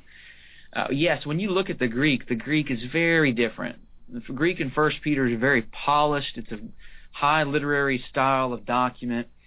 2 Peter is a lot more choppy. It's the syntax of the sentences is very different than the syntax of the sentences in 1 Peter. And honestly, Peter was a name that was used frequently in some of these various forged documents, and so it was a very, it makes sense why I guess it was accepted much later down the road, because Peter was a pillar of the early church. If you want to write a forgery and gain a good hearing, you'll use Peter's name or Paul's name. And so because of that reason, I think you see the early church's hesitancy to accept 2 Peter as an authentic document. And it's also one of those that, even though it was accepted later in the 4th century, it was really unchallenged until the Reformation. But some of the reasons I think we can argue for this, besides some of those points of the external evidence, is that when you look, as I mentioned earlier, the ascription, the mention of the author as Simon Peter. I would say let's start there. Let's assume that that's who that is, and as we work through the material, if we find sufficient and weighty enough reasons, then we go to the other direction. But you have some personal allusions in chapter 1 to the life of Peter, which is very similar to what we find in 1 Peter. Now, I guess an important point to note here is that Ehrman and some others would also say 1 Peter is not written by Peter. It's also a forgery. But you have these personal allusions. You found some of those in 1 Peter. You have some here in 2 Peter. You've got the chronology with the second letter that's mentioned in chapter 3, verse 1. He says, "This is now my second letter that I've written to you." One explanation that commonly has been brought up is the issue of a scribe. If a scribe was involved in the writing of 1 Peter, if the individual he names at the end of 1 Peter in chapter 5, Silvanus, was the scribe for 1 Peter, then maybe that helps us explain why 1 Peter is just so much different as far as the language and the grammar and the style goes when you compare it to 2 Peter. Now, Ehrman rightly brings up the point on 1 Peter that and I think it was Karen Jobes in her commentary on 1 Peter in the Baker Exegetical Series, who has an excursus about this at the end of her book. But when you see the phrase in the ancient literature that this was written through somebody, so in 1 Peter, I've written through Silvanus, that most of the time that's actually talking about the letter carrier. So if we take that into consideration and we agree with Ehrman on that, then we have to rethink our scribal theory on 1 Peter that Silvanus maybe wasn't a scribe; he was a letter carrier. So some propose that 2 Peter is the result of a scribe, whereas 1 Peter was written by Peter. The other item that comes into play for 2 Peter is in chapter 3. The author mentions a group of Paul's writings. He talks about a plural grouping of Paul's letters. And this is where I think Randy Richards in his book does acknowledge that that sufficient time probably would have passed for Paul to have multiple letters and for those letters to have been circulated to Peter and others who were around, if this is by Peter and if Peter has not yet been martyred in the 60s. Another issue that comes up with 2 Peter is the issue of genre. 2 Peter is an epistle, that's one thing. But I think it's Richard Bauckham who argues that, this is a testament type of genre. And by nature, a testament genre was written after this person's lifetime. It could have been attributed to Peter, but it was written by his disciples because it very much reflects a last will and testament kind of document. And so, did Peter deliberately employ this kind of method as a last will and testament, or was this written by some forgers in the late first century, early second century? Yep. So you have a lot of information to work with. You've got some positive external evidence. I think you do have some positive internal evidence as well. I mean, I will acknowledge that the Greek issue is something that is very important, and it's something that Ehrman in his book in Forged kind of makes light of when he's talking about 1 Peter. I sit back and I kind of chuckle at this too, because I can see Ehrman chuckling as he's writing it. But he says, he goes through this whole process about how Peter, is it really plausible that after Jesus' resurrection that he went and got an education? Because it's pretty clear that he was a peasant, and that he was a fisherman, and that he probably didn't know Greek and probably couldn't even write. And so he kind of jokes about this issue. But you think about the time that has passed. If this is being written in the 60s, if we're going to argue Peter being the author, then I think it's actually, you can pose the question back at Ehrman, well, is it plausible that he didn't get this education, or that he could have? And he says it's possible, but it's not plausible, I think, is the language that he uses. And so I think that can be noted and can be reasoned with. And so, 2 Peter, naturally, I think the other issue that comes up is its relationship to Jude, because you have so much information that's being shared between those two letters. And I think when we want to maybe argue for 2 Peter here as being authentic to Peter, and its deviance as far as style, language, and content from 1 Peter, is, if 2 Peter and Jude and their authors are using a document that writes about and warns about heresy, which is the issue for 2 Peter and Jude, then it would make perfect sense why we see some deviation in language, in style, and even in content. Because if 2 Peter is written so closely historically after 1 Peter, it seems very odd that he would change up his language and change up his content. But if we understand that an epistle is an occasional document, then it does make sense that if he's writing to this issue of heresy that's just crept in secretly and maybe even swiftly for Jude at least, but slipped in secretly, then that would help explain, I guess, some of the differences between 2 Peter and 1 Peter, and then I would think would push us maybe in a closer direction of saying that maybe this is Simon Peter as the letter portrays him to be. Well, what I was thinking also, talking about the Pauline letters and have them being circulated times, that Peter had an itinerant ministry as well, as we know from 1 Corinthians. So could it be that, say, Corinth gets a letter from Paul, and they're talking about it, and then, behold, here comes Peter preaching the gospel, and they can say, hey, Peter, you want to look over this letter and see what you think of it?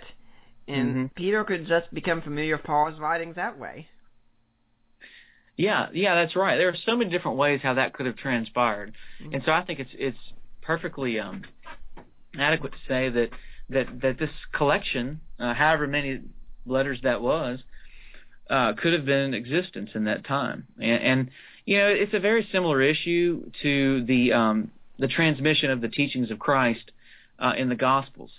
Had sufficient time been given to the oral period, enough to where this could have been transmitted and then written in the Gospels, and you have individuals like James Dunn and others who devote a lot of their work and their time to this. But it's a very similar thing here with Peter and Paul's relationship. We tend to view them as diametrically opposed or opposites because of the confrontation they had. When we read about this in Galatians, how Paul confronted Peter about a certain issue, and how Paul even refers to both of them. He's the apostle to the Gentiles and Peter's the apostle to the Jews. But I think, unfortunately, sometimes we create this division in our minds that these two guys never interacted, or they never actually drew from one another. And I think if I remember correctly, there's an interesting theory. I think it's from Karen Jobes, her commentary on 1 Peter, about how 1 Peter comes about in the Roman colonization of Asia Minor. That Peter is writing to this group of Gentiles, which would maybe have been out of place if he's the apostle to the Jews, but that Paul may have just passed on. He may have just been killed, and so Peter is ministering to this Pauline congregation. And so, there's an interesting way to think about this, that maybe there was more interaction in their ministries than we might, at first expect or realize. In Ben Witherington's book, What Have They Done with Jesus, which I reviewed on my blog this week, he does have a section where he talks about Paul and James, who are usually seen as very much opposing. He says, if you put these two in a room and have them discuss all the facets of Christian doctrine they could, you'd have a few times where they were shaking their heads in negative, disagreeing with each other, but most of the times they would be nodding their heads in agreement with one another. Mm-hmm. Now, when you were talking about Peter also, one more point that does need to be brought up, I don't think you addressed this, was some people do look at how in the third chapter he talks about since the time of the apostles and such, which makes it sound like a long time has passed and people are starting to wonder about the second coming, which makes some people think, this is a late writing. What do you think about that? Yeah, 2 Peter. You also have that a similar comment in Jude.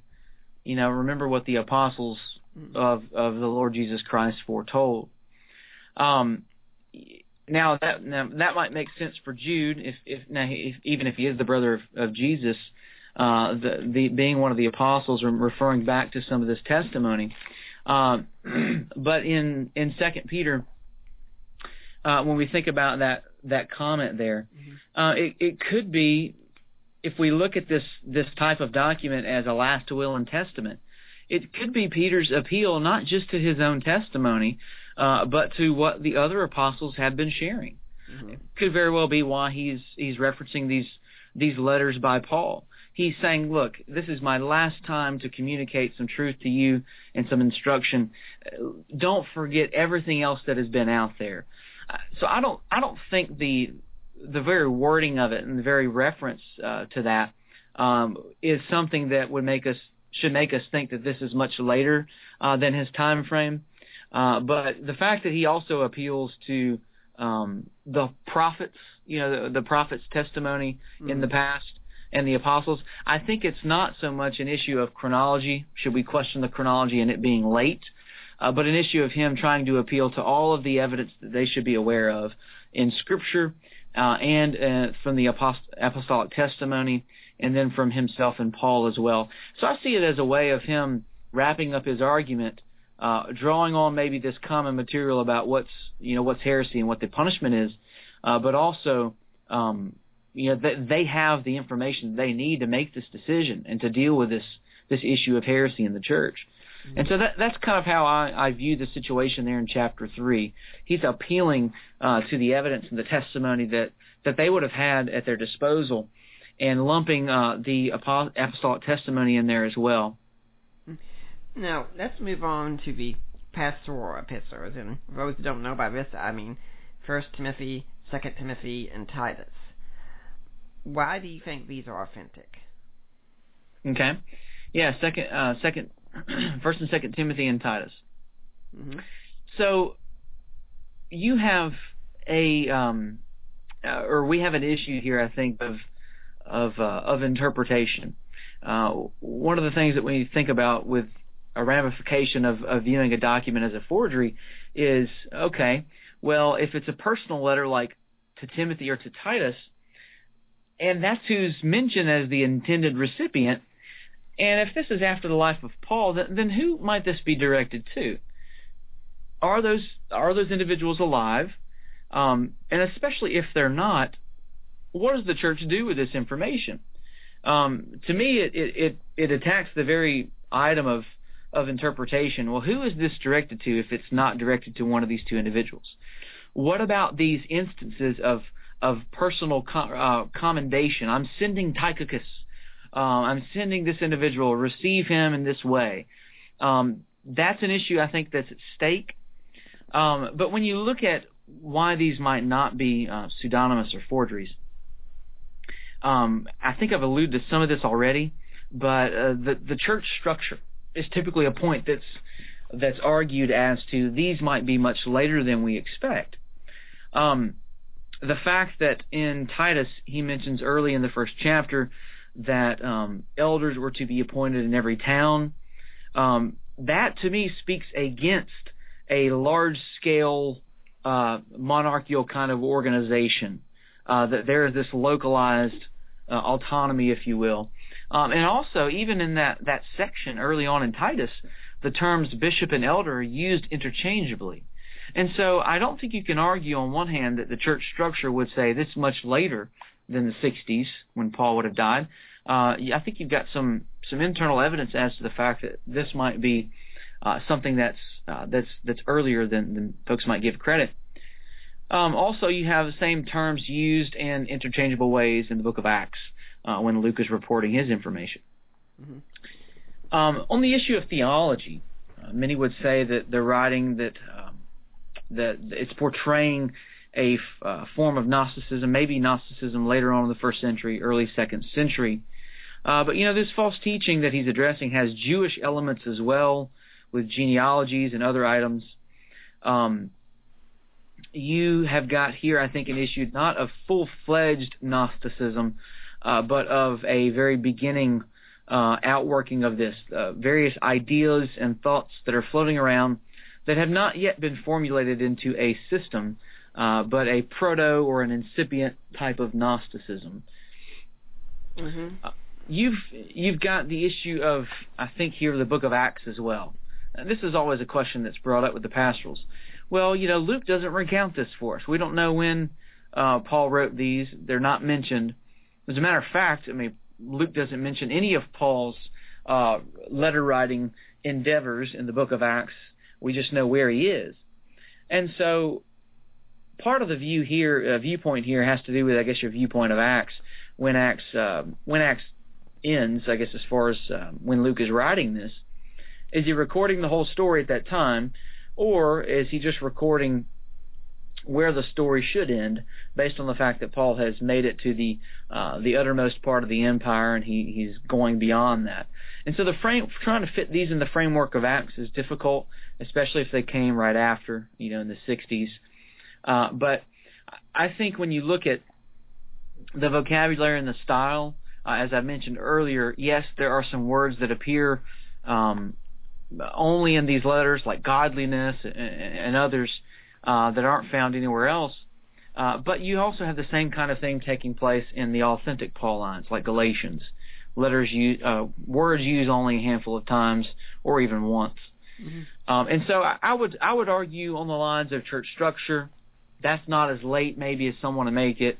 The vocabulary and style, even though they don't compute maybe with the seven authentic, when you look at Paul's letters as a whole, there are the same issues in the authentics as well. And then the heresy in theology doesn't necessarily reflect a system that is later than the mid-60s, or even in the even later in the first century, if you want to keep it in the first century. And so you do find some major theological themes that are absent, but I think it's because of what he's addressing. These specific issues of heresy in Timothy's setting in Ephesus, and then Titus's setting on Crete, and specific instruction, personal instruction to these individuals, these young men in the faith, that he's had a chance to disciple. And so those would, I guess, be three main places, and possibly four if you take Acts as well, that I would approach this issue as far as, yes, this probably is Paul who's writing these letters for us. Okay, 2 Thessalonians. Okay, 2 Thessalonians as well. This is the one where you have the comment about don't be easily shaken from your composure or startled by a message that's been given as though it's been through us. Maybe Paul is warning them about this forgery that's taking place. One of the issues with 2 Thessalonians is the issue on eschatology. It maybe seems like a very different picture from 1 Thessalonians, and it could be that at this point in time their understanding of this had changed, or someone new had introduced them to a theory about this this man of lawlessness, or the issue that I guess that's presented itself here with them. And so I think with 2 Thessalonians, you have some clarification maybe on some of the information that we find. You have some similarities as far as who is being introduced, Paul, Silas, and Timothy. But it seems that something has prompted him as well to write this letter. And I think when you get to the issue of forgery, a lot of the same things apply as far as vocabulary and style. But I think the content is the issue here. The content has shifted, and he's warning them about people who are idle and who are just busybodies and are causing trouble. And so I think you do have some different language that's used, but it doesn't mean that it's not written by Paul. You also have what I find ironic here, the ending of 2 Thessalonians, another one of those Pauline signatures. You know, if someone was going to forge all 6 of these disputed Pauline letters, these unauthentic Pauline letters, then why not have this Pauline signature in all of these? We only really find it in 2 Thessalonians and in Colossians. And so to me that seems to be an interesting point. Why just in those 2, and why not in the other 4 as well? And so maybe that's a case in point in favor of Paul writing this letter. Since you mentioned Colossians, let's go there. Colossians. Okay. Yeah, Colossians. This is where I think whatever you decide about Ephesians is inextricably tied to Colossians because of the similarity of material, or at least the structure that they're using. And I would say, based on if you start with Colossians and look at the relationship to Ephesians, the section I mentioned earlier in the interview about the major point of contact being that personal reference of Tychicus, then that seems to me something that a forger would not do. Why would you tie it to this individual, and why would that be the main point of contact, even if you're using this same structure? And you know, with Colossians, you have some heresy that's being combated there.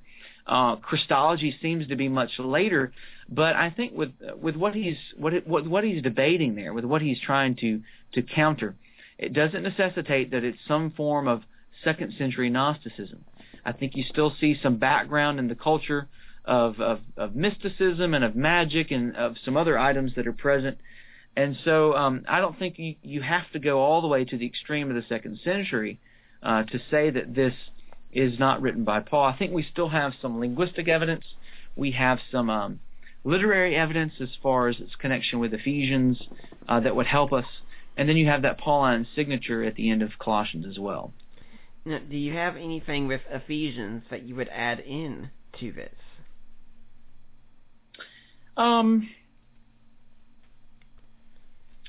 Yeah, I guess with Ephesians, you have one of those appeals from the New Testament to truth.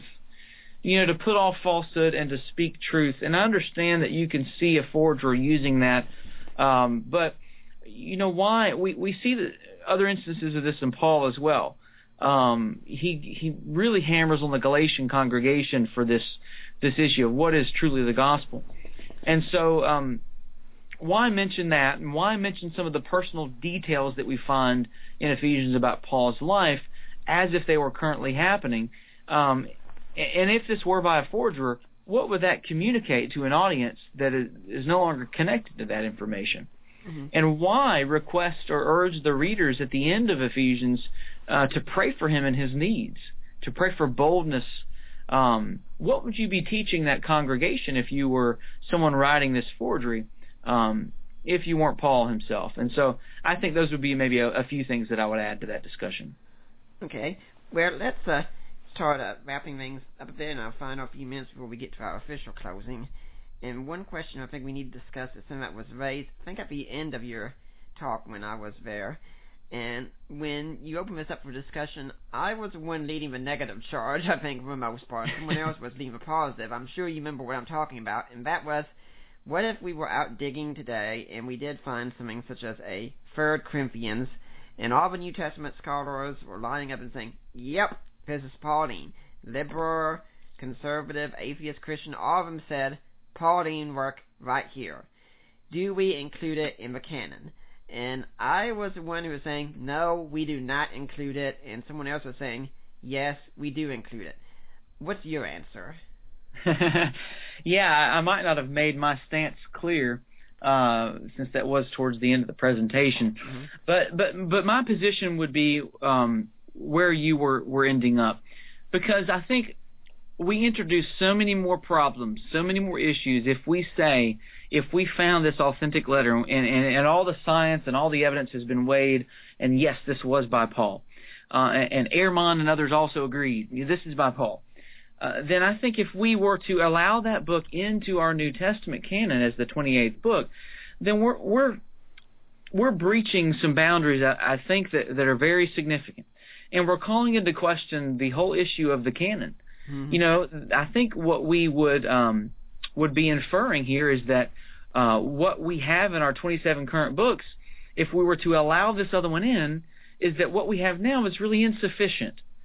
And I think that's a very major claim that we would be insinuating, that what has been passed down has been insufficient, and that God is going to reveal himself in new ways and in different ways down the road. Now, that's before knowing the content, I guess, of this supposedly Pauline book. Let's say it didn't really introduce anything new, and I don't know if it would, into our understanding of Christ and the life of the church and so forth. You know, I think we introduce so many more issues, and we call into question the process of canon. And I understand some of the sympathies for maybe allowing this. Well, it's by Paul. You know, that was one of the early issues of criterion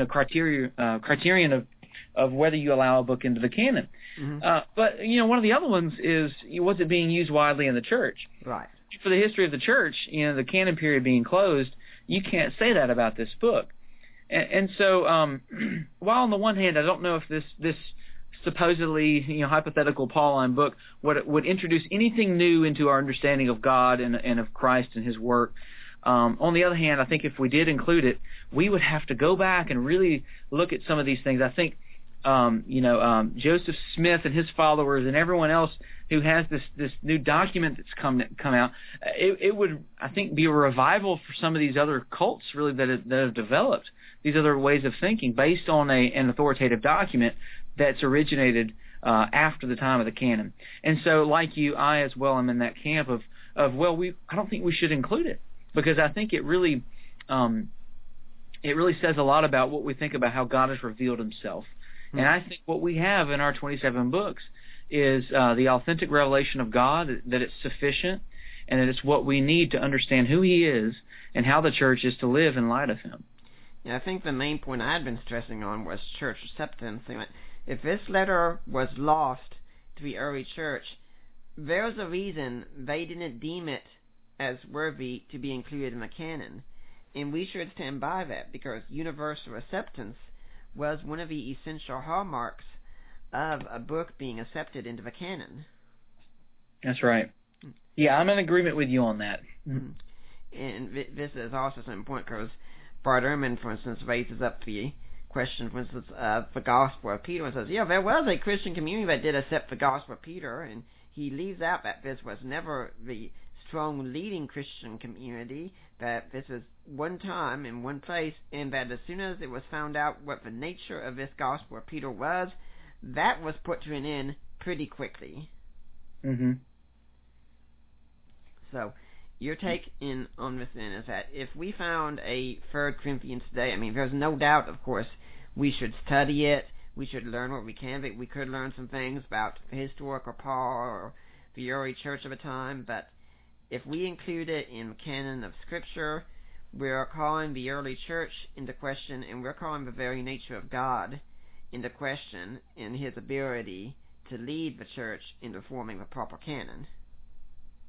Yes, that's right. And that's why I think it's such a significant thing. It's an important question to think about. Mm-hmm. But if it ever happened, then I think we would be causing more problems and creating more issues by accepting that than if we didn't.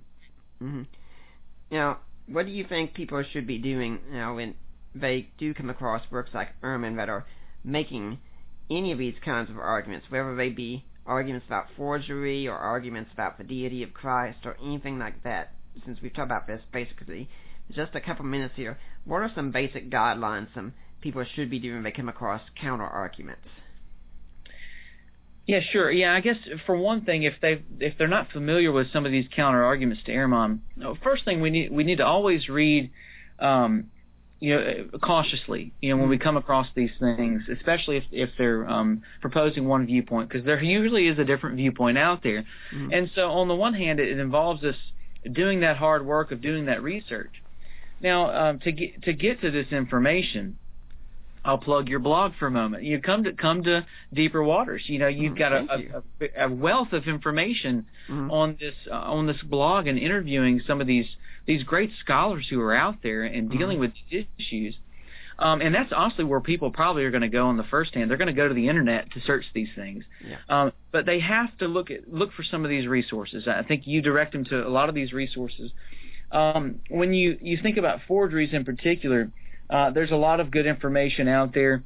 There's a great book that came out recently on a variety of apologetic topics by Steve Cowan and Terry Wilder, In Defense of the Bible. Has a lot of really good information in it.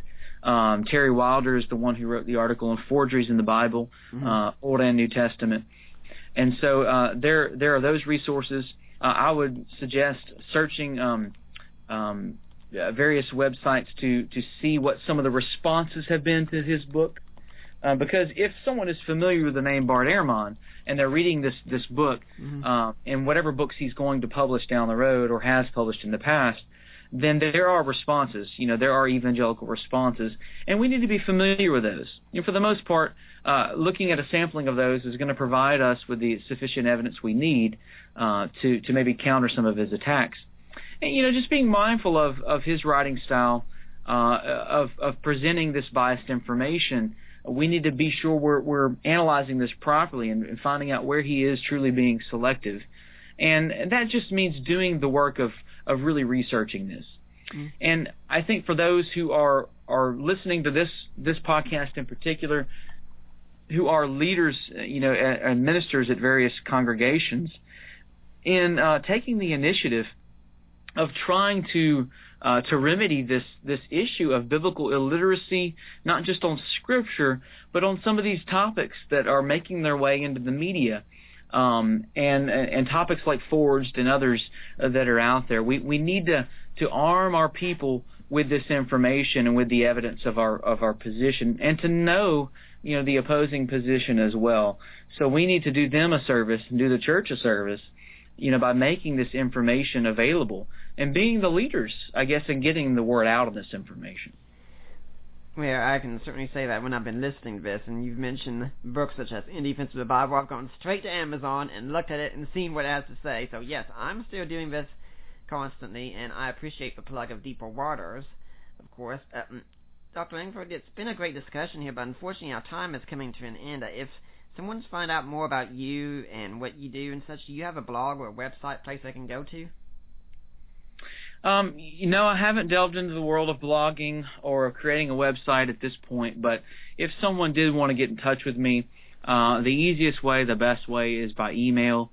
My email here at the college is justin.langford@lacollege.edu. But my personal email also is a very welcome way to get in touch, and that's simply langfords143@gmail.com. Those are really the best ways to get in touch with me, as I don't have a blog or a website as of this point. And do you have any final message you'd like to leave for the Deeper Waters audience today? Just continue to do the hard work of researching and of reading, and down the road, as we reach people, hopefully we can instill in them a love of reading and of dialoguing and debating that is done in love, but also done in firmness and in accountability of the evidence that we have. And I would just say, just keep plugging away at this information. We are going to be bombarded in the future with other very pertinent issues. And like the early church, may we just be at the forefront, of leading the charge, against some of these claims that are made, especially claims like the topic of forgery that deal with the truth of Scripture. Well, I'd like to thank you for coming on the Deeper Waters podcast today, and I hope we'll see you here again sometime. Thank you, Nick. It really has been a pleasure discussing this issue with you. And I'd like to remind everyone that next week we're going to have John Walton coming back in. He's going to be talking about his upcoming book, The Lost World of Adam and Eve. It's going to be a very interesting discussion. For now, I am Nick Peters.